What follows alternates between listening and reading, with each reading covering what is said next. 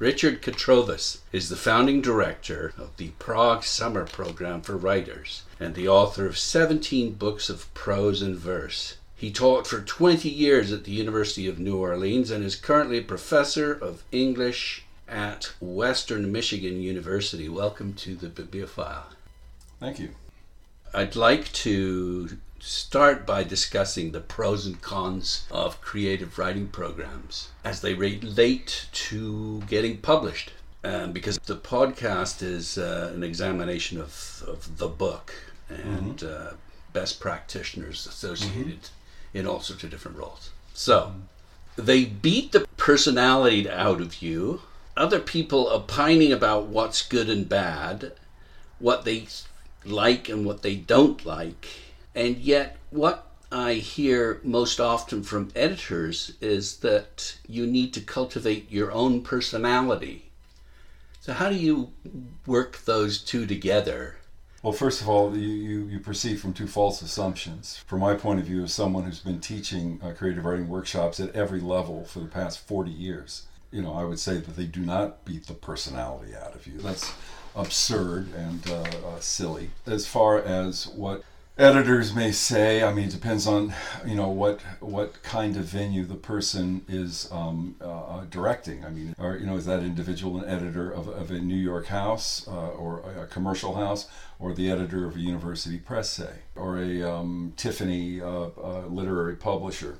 It depends. It is no doubt the case that the individuals who make the most money for publishing houses, with significant exceptions, are not individuals who have gone through the regime of a creative writing program necessarily. Though anymore these days you'd be very hard pressed to find anyone who has published anything who has not had at least some tangential, some kind of relation to what we call creative writing. You would think then it's a good thing based on your life. It's not a matter of it's a good thing or a bad thing. The stars in the sky are neither good nor bad. They are, okay. And I think historically, creative writing, my view of the origins of creative writing is that it has its roots in what we think of as counterculture and the kind of radical egalitarianism that one associates with that period of time, those historical movements,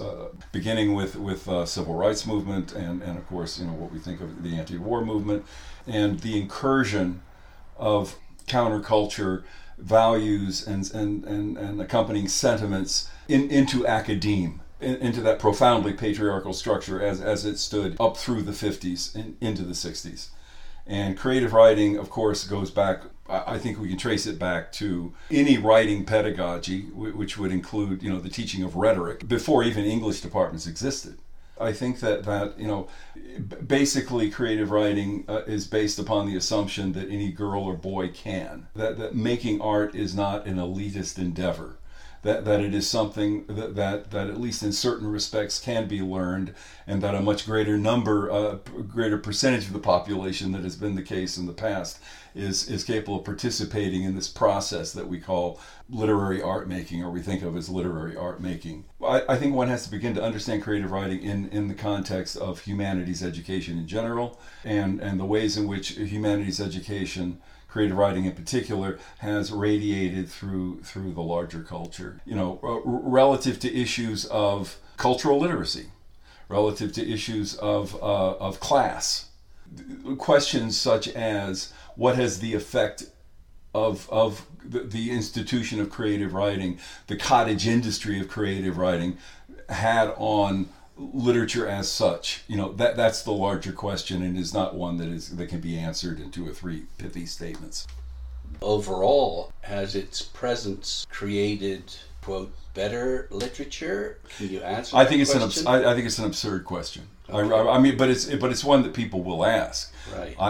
It's impossible to answer. I cannot go back in a time machine and change history such that whatever creative writing is, it hasn't emerged and become an integral part of what we think of as English language education, right, which is a part of the larger humanities education. That it has been a determining factor, and a large determining factor, I think is indisputable.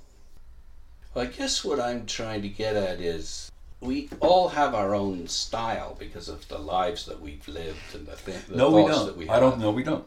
I don't. No, I. Well, let me just finish. Okay. Yeah. So, I think of myself as having a style that I've tried to develop over the years. By style, do you mean a living style or a lifestyle? Or No, do you mean a writing style? I mean a writing style. Okay. One that I have cultivated. Anyway, so there's that. And I don't know if you can teach that or not. I'm the one that's developed that, and I don't want anyone fucking with it. First of all, the trope of someone, quote, fucking with it is problematic to me for a multitude of reasons, but be that as it may. Yeah, no, it's a vulgar way of putting it. No, it's not a matter of vulgarity. It's a matter of conception. But I go back to your premise that you have an individual style. Sure. And I would argue that no one has an individual style up to a certain point. Right. That whatever you think of as your individual style are a set of factors that you have taken on through imitation. They are therefore historically based. Come from somewhere, is that it? Well, exactly. Yeah. There is no style without influence. One can go back to Eliot's tradition in the individual talent, the anxiety of influence. Yeah. Harold Bloom. I do extend that really to anyone who's trying to make literary art or any kind of art. There is an anxiety of influence. Sure. Now, whether or not it plays out in those broadly Freudian terms that Bloom conceived them is another matter. Okay. I think that largely they do. Right. So it's so the very notion of originality has to be I think has to be understood as problematic. Okay. If I can go with that though, that's Sure. That's because I believe I've got a style, and it's as a result of being influenced by all sorts of different factors. But I do believe I've got a style. It seems to me that a writing workshop can help me with structure. I don't want it to change my style necessarily. I want to tell a story better. No workshop is going to change your style. Okay. If indeed you see style as a function of personality, then how do we define personality? Blah blah Right. blah. You Right. get psychoanalysis. So yes, the idea of a personal style is a convenient trope, is what I would say. Okay. And it's one that I accept because I think of myself as having a style. But just like personality, style is on a spectrum. And it's one that we can locate. I can recognize this particular writing style as being that of someone who is trying to project a sense of masculinity, of world weariness. One can also maybe see the certain obvious influences. When we think of great writers, we think of Ernest Hemingway. Ernest Hemingway's, quote, style resonates through so much of the literature that followed him that it's become something of a joke.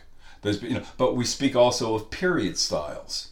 Period styles transcend individual personalities, and there are period styles.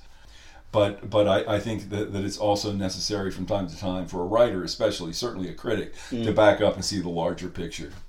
And to think less in terms of individual style, more in terms of period style. And where one as an individual falls on that continuum. And where one finds one's voice. That, by the way, is the trope, the central trope of creative writing. The finding of one's voice, the discovery of one's voice. This is not something that a creative writing workshop causes, but it can facilitate. And this is true of any arts pedagogy. And I think, again, one has to think of creative writing in the larger context of arts pedagogy. Yes. And then finally, art in general, the function of art in a particular complex social construct.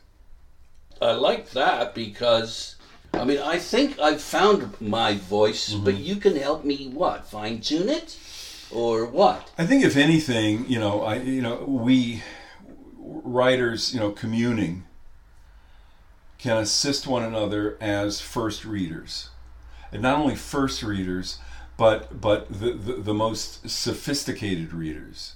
And not only the first most sophisticated readers, but also the most emotionally invested readers, inasmuch as audience you are facing the person who is showing an early form of a piece of work to you and soliciting your response to it.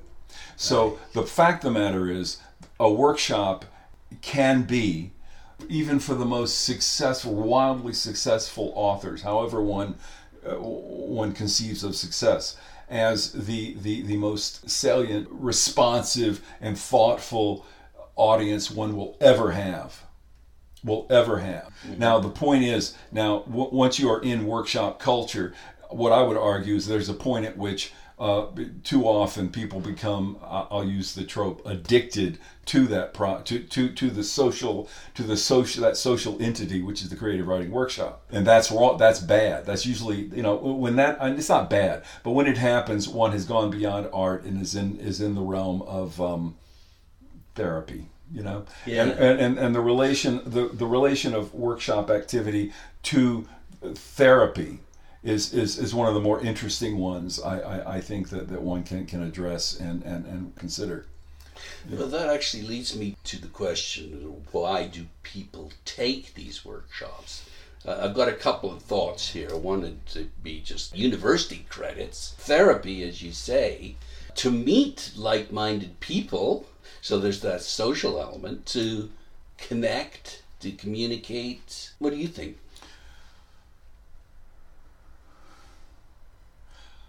Well, I think that, again, one has to go back to that traditional construct of creative writing, which is fiction and poetry.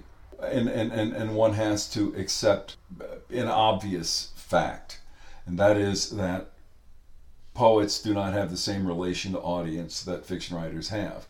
A fiction writer may at least dream of a larger audience, may at least dream of being remunerated. Whereas outside the context of the the cottage industry of creative writing, poets have no opportunity to monetize what they are doing. And that's just a fact. And yet they are brought together in these social constructs within universities called creative writing programs. Mm-hmm. And within these programs you have usually this dichotomy. Now it's become triadic, in recent years, where they've brought in creative nonfiction as, right. And so now you have this triadic construction. And in our program at WMU, for example, we've included playwriting, and of course other programs have screenwriting. These have been brought in. And basically what that represents is simply an industry growing, for better and for worse. But the initial construct was poetry and fiction. Again, fiction writers may at least dream of being remunerated for their work. Is that the goal of most of the writers? No, to get published and to make a little bit of money? No, but some do, and whether that is your conscious goal or not, the fact that it is a possibility, the fact that the market construct is such that it is possible for some, means that your relation to that process, your relation to the art part is different than it is for poets, for whom it is really a communal activity, even though within the context of the cottage industry of creative writing, you have now there are ways in which poets monetize what they do by virtue of their place within that complex social structure of American poetry. So is it mostly ego that drives people to want to get published? Or is it that they have a message for the world? Hemingway said, if you have a message, send it Western Union. And W.H. Auden said that he, as the judge for the Yale Series of Younger Poets, said that he trusted a young poet who delighted in the music of language more than he trusted a young poet who thought that she or he had anything to say. Of course it begins as ego, but it's also grounded in physiology. I think that is that bright young people at a certain point, when they realize that there may be artifice to verbal expression, and they discover that poetry is the primary means by which that is understood and achieved, then they may start writing poems or songs, which is a form of poetry. They start writing, they expressing themselves, and they fold them up and put them, under their underwear in their drawers, and hide them away and maybe show them to friends. Of course, now with creative writing, a fourth or fifth grader who's written a little prayer can, the teacher will see it and say, "Oh, you're a poet," and well, now we'll form this little group of folks who want to be poets, and the whole idea of poetry workshops, of creative writing workshops, are so embedded in the culture, and particularly in language education, that the role of poet, for example, is much more accessible than it was, say, for our generation and before that. And therefore it's less romantic, for better and for worse. What about making a record of the fact that you are here, that you you're not forgotten, that you live into that's eternity. That's the ego thing. But I think endemic to youth is a sense of immortality, and so that's not going to be one's initial reason. It's going to be more, from the loins. It's sexual. I mean, sexual. Yeah. Psychosexual. I mean, not exclusively, but in large part. It's the psychosexual dynamic is the engine of lyric discourse. This is no country for old men. Yeats said, and indeed it wasn't. And yet.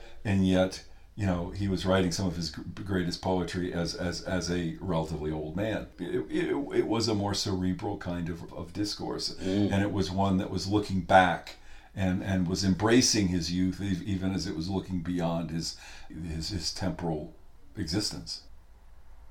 I pulled together some ideas on what you might get out of a writing workshop from, among others, Emma Darwin.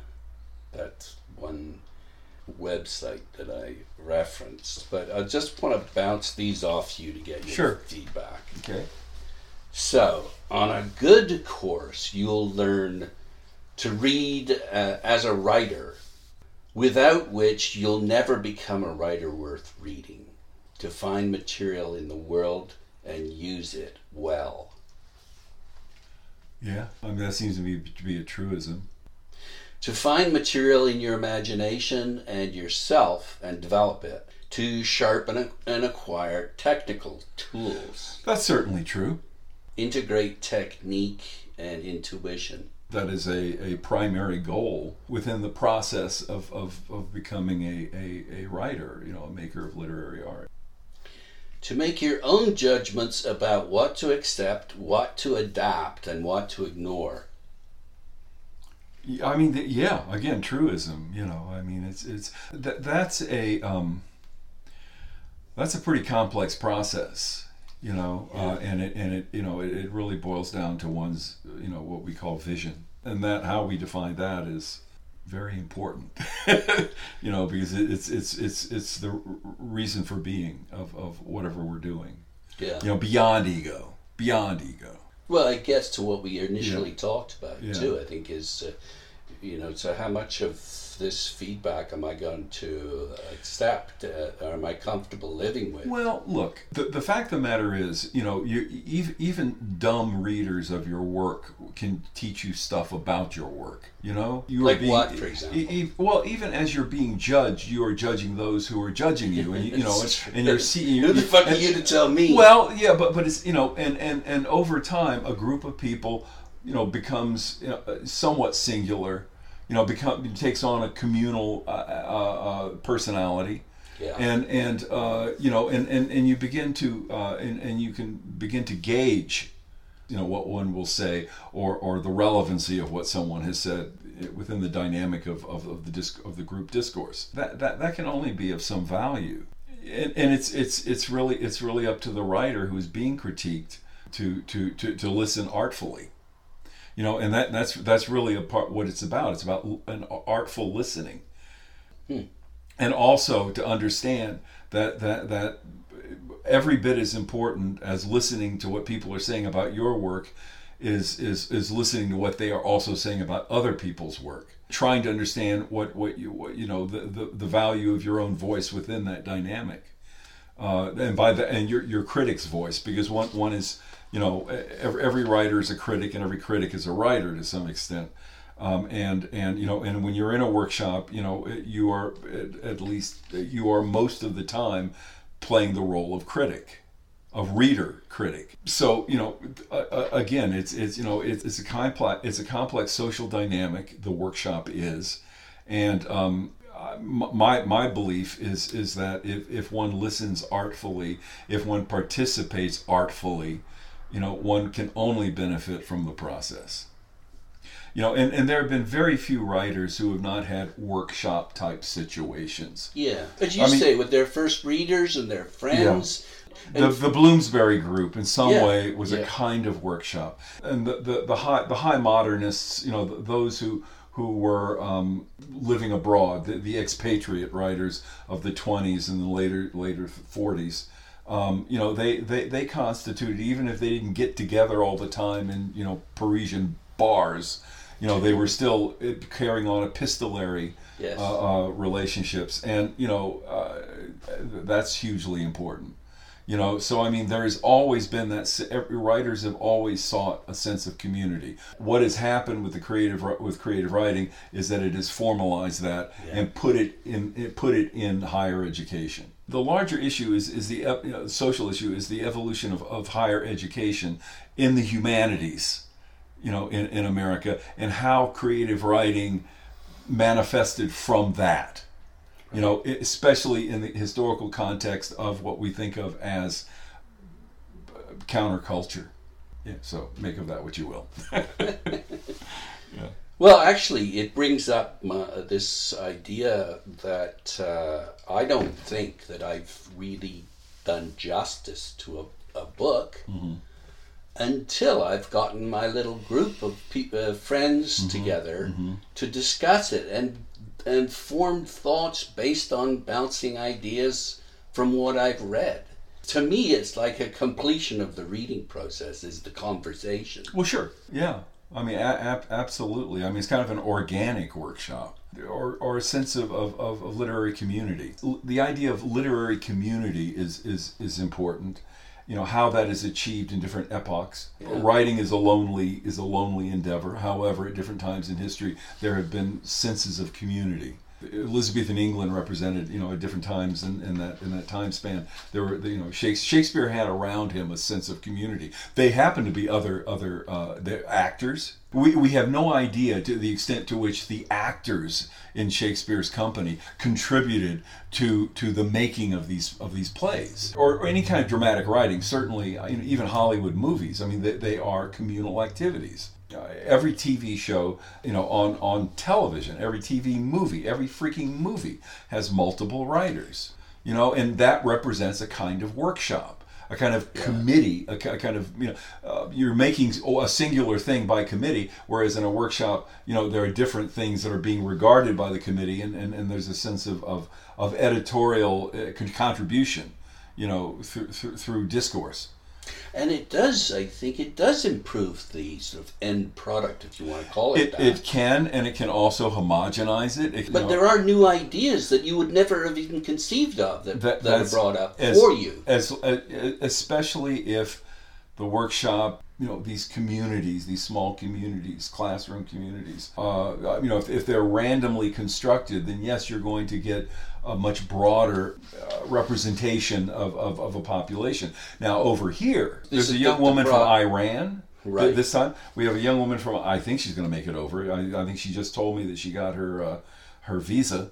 So from Iran, we've had many. We've had over the years writers from Anglophone Asia, and many writers from other languages that simply want to make literary art in the lingua franca. And I feel wholly incompetent to mentor them, and yet they want to do this, so I do what I can. I try as best I can. I try to look past the ESL issues often, and also encourage them to bring as much of their cultural context to the process as they can, and to understand that that's the genius of the English language, the spirit of the English language, is that as reflected in a famous incident, probably apocryphal, in which William Carlos Williams is alleged to have said, after he'd given a reading at a university, college or university, some tweedy academic had come up to him and said, "Where do your poems come from?" And Dr. Williams, the pediatrician, looked at him and said, "From the mouths of Polish mothers." And it's true. I mean, the genius of that statement, whether it's apocryphal or not, is that the English language has continually been transmuted through the incursion of other language groups into it. So and so there's no other language on earth that comes close to the complexity and the multiplicity of the English language. I think what's fascinating too, you're talking about bringing people in from different mm-hmm. cultures. I'll just give you, for instance, I was in a bookstore yesterday. Mm-hmm. The name is blanking, but he's the best. He's like the Elvis of Czech Republic. He's the best known singer. There's this Karl Gott. That's it. Mm-hmm. And there's this big book, like it's thick, mm-hmm. and I've never ever heard of him. And yet, for this culture. And also German language culture, he's very big, and he was like the Frank Sinatra of this part of Central Europe. So I guess the point I'm getting at is that's completely foreign to me. So bringing things like this together is obviously it's a learning process. What else does bringing different people together from different cultures? Well, there's that, but there's also, it seems to me, the issue of cultural imperialism. Which I think one has to be concerned about, even as it is an inexorable process. I see the bright side of what I do in terms of, in my little tiny fiefdom, bringing these people from different cultural contexts in, but most of our students are native English speakers from the United States, usually folks who are either in graduate writing programs or want to be in them, I spend so much of my time writing letters of recommendation for people and such, but where the hell was I going? Well, it's just we could get back to connecting it to the book then. So what you're saying is basically this is sort of an institutionalized community mm-hmm. that helps people get published. Well, it spills over into into individial communities. I mean, every university town has its little community of writers, often mostly poets, but also fiction writers who have gone through the universities and continue to live there, either teaching in high schools or starting businesses, or maybe even working at the local community college teaching creative writing. Those who don't actually go off and become professors themselves. It resonates through individual communities, and of course has resonated through the entire culture.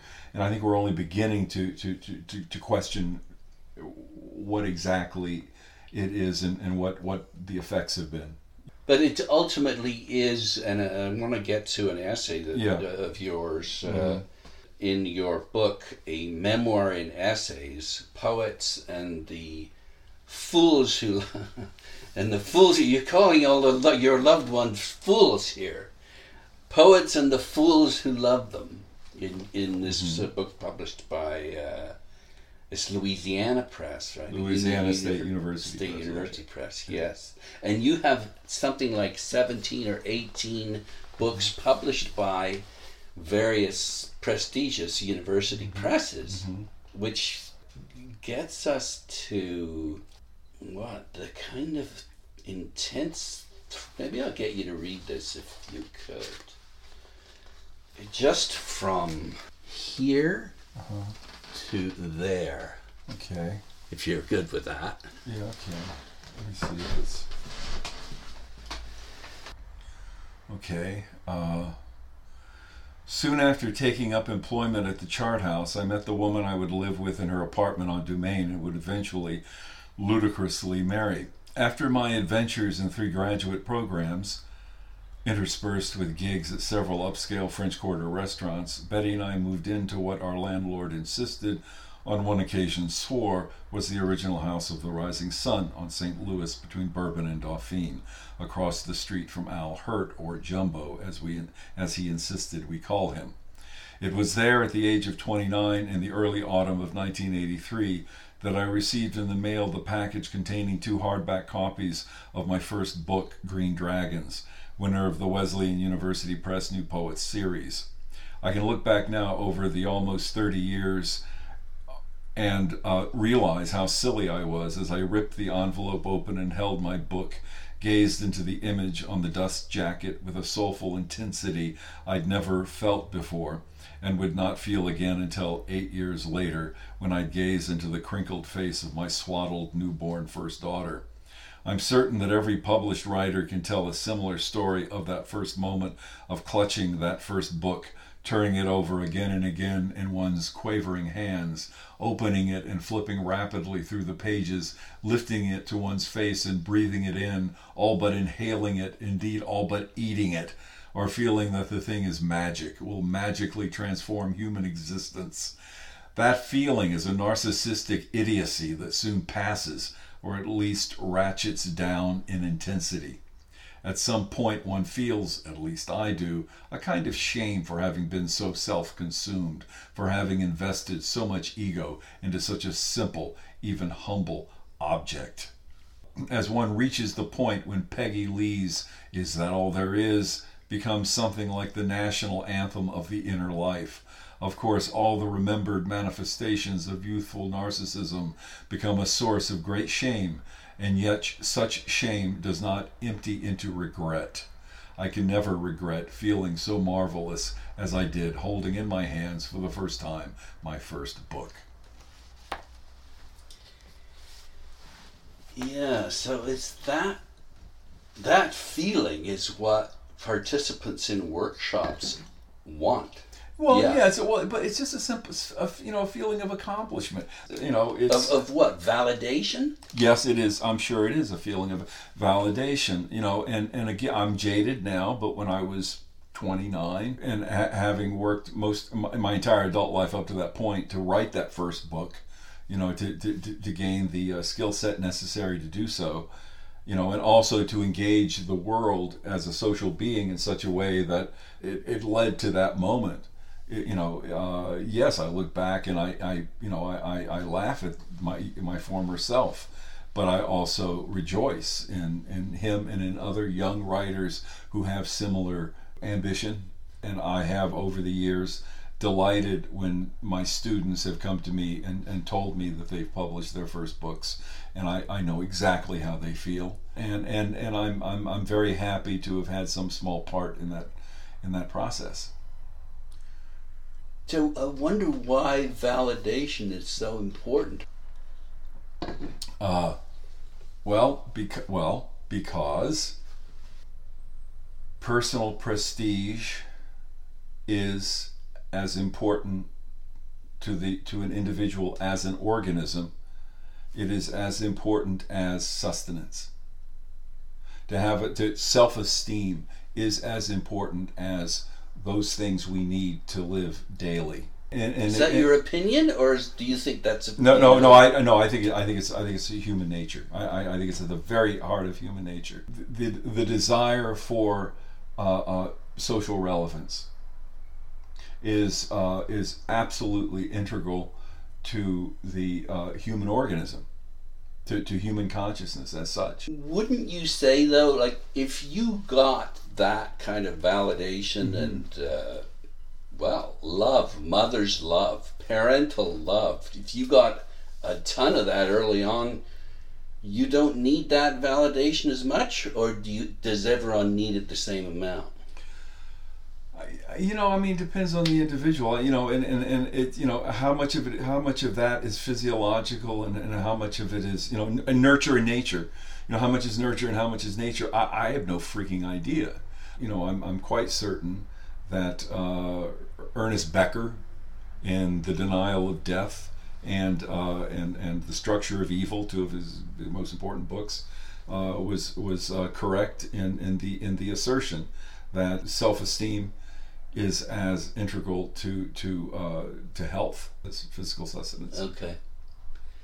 So, in other words, this sense that you're, particularly in the context of what we've been talking about, the sense of what you think is valid and worth being paid attention to by others. So, is this an exercise in boosting self-esteem?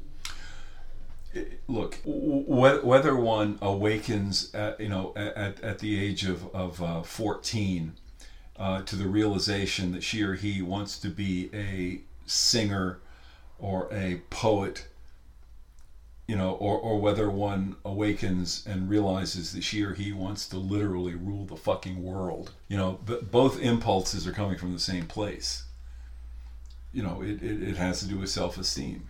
It has to do with a sense of personal value, and and usually the mechanisms by which a sense of personal value is achieved are pre-existing to one's life. So one comes into life, one is confronted with possibilities, and and through whatever mysterious processes one latches on to one role or another, social role or another that is available to one, in an effort to have a sense of purpose, to have a sense of value. That's personal value. There's a really good line in here that, let's see if I can pull it up, but it has to do with the book being you. Right? It contains you. Well, it really who touches this book touches a man. Yes. Said Walt Whitman. It's a very famous saying. Yeah. So I'm playing with that idea. I'm not so sure I believe that exactly, or in our post-structuralist time, post-structuralist time moment in history, Foucault speaks of the author function rather than the author. We learn that that meaning as such is problematic. That there is a irreconcilable gap between signifier and signified. In the very structure of the English language, and therefore which goes to the very structure of human consciousness, there is a random relation between how we note what we see and the means by which we do so. It's Saussurean linguistics. It's post-structuralist theory. It's it's largely bullshit. I was going to say, why are we going here? Well, why not? I mean, because it's one of the defining features of academic discourse. First of all, to regard the world in as structure, and in a post-structural sense, to understand the very means by which we understand it is there's randomness at the very heart of that. Well, books are the way we understand it. Yes, books are not random. Well, yes, they are. Well, your book, you spent a hell of a lot of time pulling it together. That's not random. No, it's not. But it takes something almost like a religious faith. Oh, go through the process and get it done, get it published. I'm taking just once one sees personality, communication as such, in something like purely structural terms, to recede from that, and then to regard one's own ego involvement in the process as having anything like a unique feature, it takes something like a religious faith. So we don't need to follow that because you're you're talking about books as such. But anyway, please. Well, the thing that fascinates me about books and learning and acquiring knowledge, coming up with new ideas and thoughts and ways of moving forward, that's what makes books so valuable. But books are physical objects. Right. Now, no, not so much. I think that's what makes this such an interesting time. Well, right? this is what I talk about yes, in this essay. in the magic book. Because we fetishize, do you use that? Okay, I would say that we make a fetish of the book, and that's not necessarily a negative thing. I'm simply, it's descriptive. Well, it allows me to know where I am in a book, for one thing, and not to be sort of up in cyberspace or in a... Well, but I love the book because it gives me a place.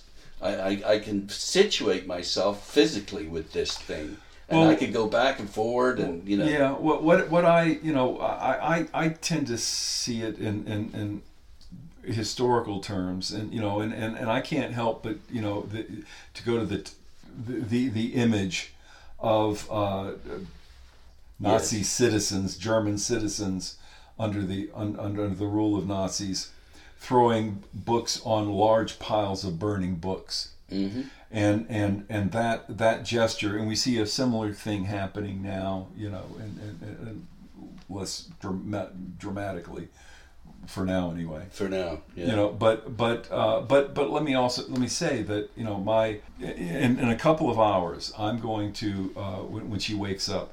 My sweetheart, who right now is in Karen Maria Subak, who is in Salt Lake City, Utah, she'll be waking up. I'm going to call her, and I have on my computer a book that I bought through Amazon, and it's one of several books that I'm reading aloud to her over the phone, over on FaceTime. Right. And I've read 5 or 6 of these books to her since we've been apart over the past few weeks.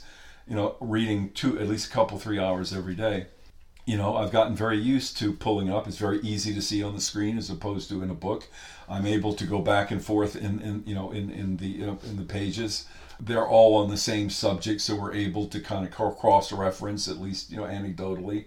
And so I mean, we happen to be living in a time when the data that we find in books is accessible both in physical terms and also in what we call cyberspace. Okay, fine. Where will that go? I mean, in my essay, I talk about how I have this fanciful idea of myself being born rather in 1953, rather in 2003 or something like that, maybe in 2040. Getting an email saying that you have been your book has been accepted for publication, your new book of poems. So in that book will have been won a prize, say, like my first book did, and maybe it was taken from thousands of other submissions. So I can really feel good about it. There's been a gatekeeper process, and I have somehow broken through, and my book is going to be published online, but still published. Will I be as elated at that as getting that book in the mail that I got when I was a kid, when I was 29 years old, and I was able to open it up and smell it, and hold it, and all that. I mean, it may be qualitatively obviously is a different kind of experience. But I cannot tell you what the psychological effect will be. Because it's still acceptance, isn't it? Well, because your and my consciousness, because of virtue of our age, is grounded in the fetishization of the physical object. And whereas myself, 30, 40 years younger, will have a very different relation to the physical nature of the book, right. and to the very nature of information as such.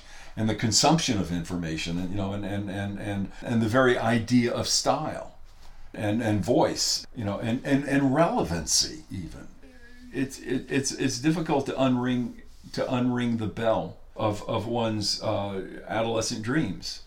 You had this physical object in your mind. I had it in my mind. Of course I did. Whereas someone 40 years younger may not have it in her or his or their minds.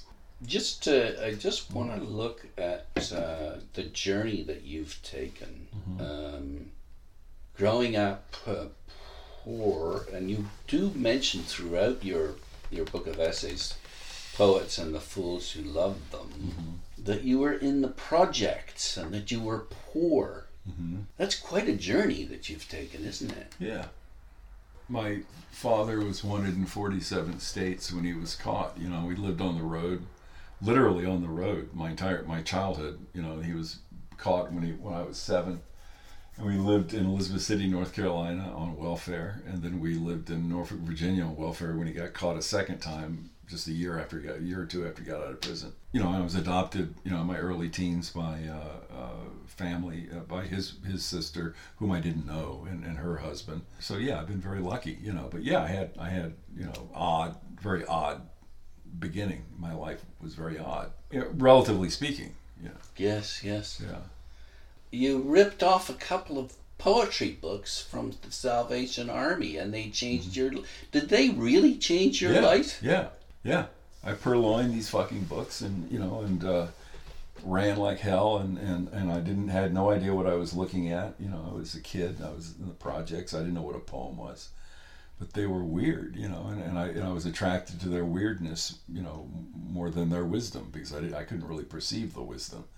But I could see their weirdness, and I guess the main thing was I got a sense of these guys, you know, speaking their feelings, which was not something we were encouraged to do, you know, and I wasn't either. I mean, I was socialized as a punk in the, you know, I was a punk, you know, I was getting in trouble and I fought a lot. I got in a lot of fights. And but at the same time, I had this clandestine life, you know, reading these poems and trying to write this stuff. It's so interesting you used the word weird. We're in Prague, and that's the word you connect with. I connect with Kafka. You know, I simply mean that, you know, there was nothing in my life experience to prepare me for it. I mean, the only thing and you didn't have any teachers to show you the way. You just, and that's the thing. Most of us at that age would look at this stuff and say, "Fuck, I don't want to do that. I want to go play hockey or field hockey or you know, baseball or whatever." Yeah. Well, you know, I mean, I did all that. You know, I played baseball, football, basketball. I got a black belt in karate in Japan when I was a kid, and I got through college teaching karate. Wow. And you know, it was pretty good. You know, but. You know, but there was always that. There was always poetry, you know, and that is weird. That is in itself is weird. It's very weird, you know, and so I spent so much of my adult life trying to figure out how that happened, you know, and what that meant. But it was, you know, I stayed on the path, and you know, unlike a lot of people, you know, I made a life for myself, you know, as a poet. But then I segued into writing primarily prose. And you've got like how many degrees? I have an undergraduate degree and a graduate degree, but I was a Hoynes Fellow at the University of Virginia before I went to University of Arkansas and studied there with Miller Williams and James Whitehead and two wonderful poets. And then I went to Iowa, you know, the Iowa Writers Workshop. But when I got to Iowa, I already had a contract for my first book with Wesleyan. How long were you in Iowa? Just for a year, because I'd gone to like 4 or 5 years of graduate school before that, and they accepted everything. Plus, because I had a book coming out, they just treated me differently than other students, for better and for worse. But you know, I went there mainly because I wanted to work with Gerald Stern. And Larry Levis, you know, an old friend of mine, but who was a very famous poet, kind of like an older brother. I didn't know him real well, but he was very close to people who were like brothers to me. And he expedited the process. I transferred from Arkansas into Iowa. You know, and Iowa is the top of the food chain and the whole creative writing biz. You know, right. And then you eventually set up this program here in Prague. Yep. And you told me when we first met that there were like 160 people involved at one point, I think in the early 2000s, I think we had up to 164. I think that was the number, over 160. I think it was 164 people students in the program. And but we were averaging between, at the low end, 80, and at the top end like 110, 120. So we were it was a big program. It was huge programs. I mean, there's been nothing like it since then. And now it's a fraction of 20. that. You know, and why is that? Well, because I before it was a university program, and I took it back from the university. What'd you do that for? Because I was running in because of politics, because of university politics, and no bitterness, no, it's just that, I know. It took forever, you mean? Things did? Well, what happened was that in the aggregate, the program has always made money.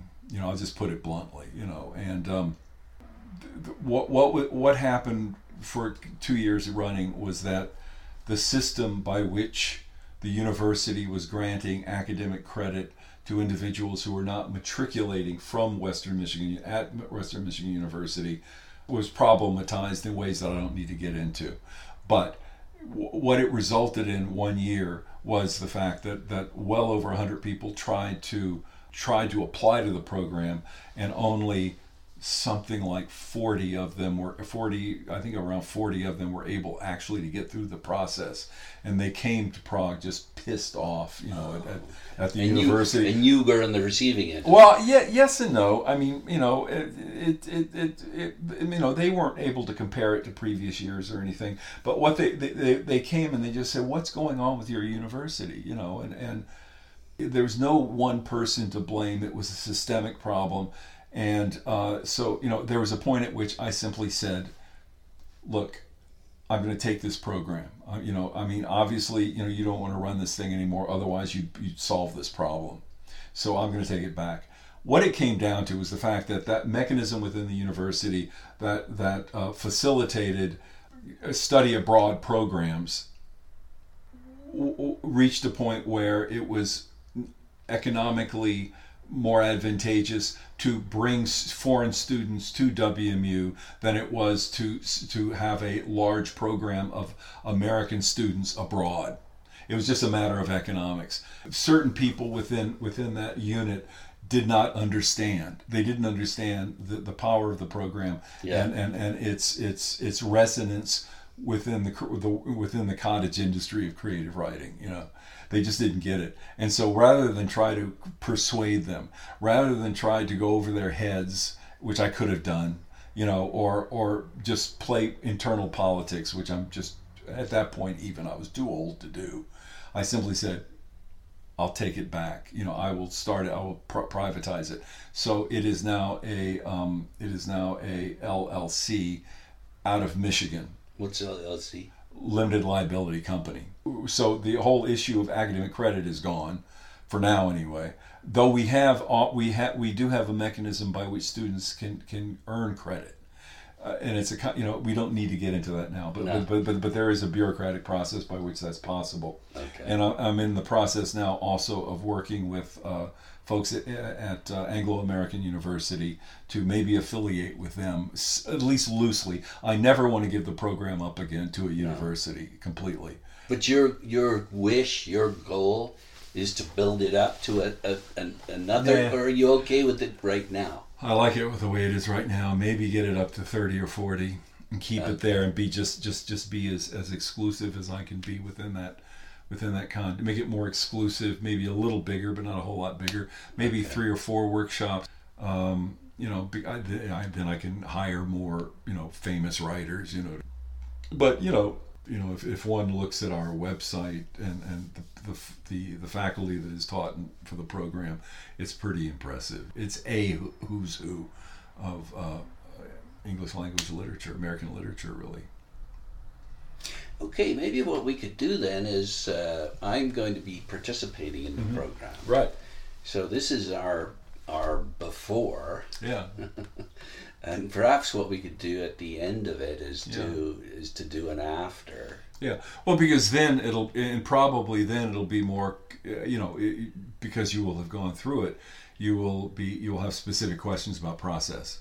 Right. And we can kind of step down from the highfalutin thought. Yeah, that'd be great. Anything else you want to get on the record before as a baseline? I don't know. Except to say that I'm proud of what I do. I think it's subversive by its very nature, and I think it's a very healthy subversion. Why is it subversive? Well, the radical egalitarianism that is implicit in the cottage industry of creative writing is subversive, because it has always been profoundly elitist. That is to say, the writer emerges from the general population. The real writer is someone who suffers for her or his or their art and emerges, through some organic process. That is true, but and not everyone who takes creative writing workshops is going to be a quote successful writer. But I do think that it is a pedagogy, the nature of which results in people being more thoughtful readers, and I think that is the primary value of the workshop. It is not that it turns out writers, but that it has facilitated the formation over time of a relatively large community of readers who just happen to consider themselves writers, most of them. So, make of that what one will. Well, I will just have one last question, Sure. and that is, why is it so important to have more good readers? Well, it's as important as it is for there to be, more good swimmers. To have a pop, it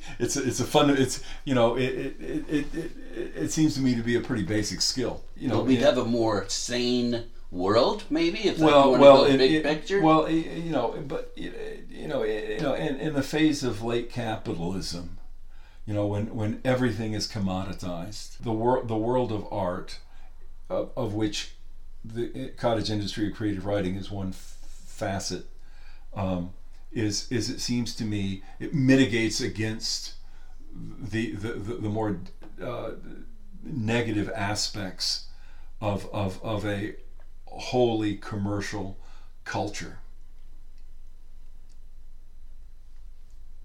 Great. Yeah. Great. Well, thanks. That's a great place to end, and I look forward to beginning again in about a month or so. Okay. Yeah, it'll be fun. You're going to have a good time here, I think. I'm already having a great time, and I'm glad to have met you. So glad to have met you too, sir. Richard Katrovas is the founding director of the Prague Summer Program for Writers and the author of 17 books of prose and verse, including, most recently, Poets and the Fools Who Love Them, a memoir and essays. Thanks again. By the way, poets are the primary readers of poetry. So the fools that love them are other poets. So poets are fools. And this is made fair. This joke is at the heart of the book, really. Very good. Yeah. Thanks again. You bet.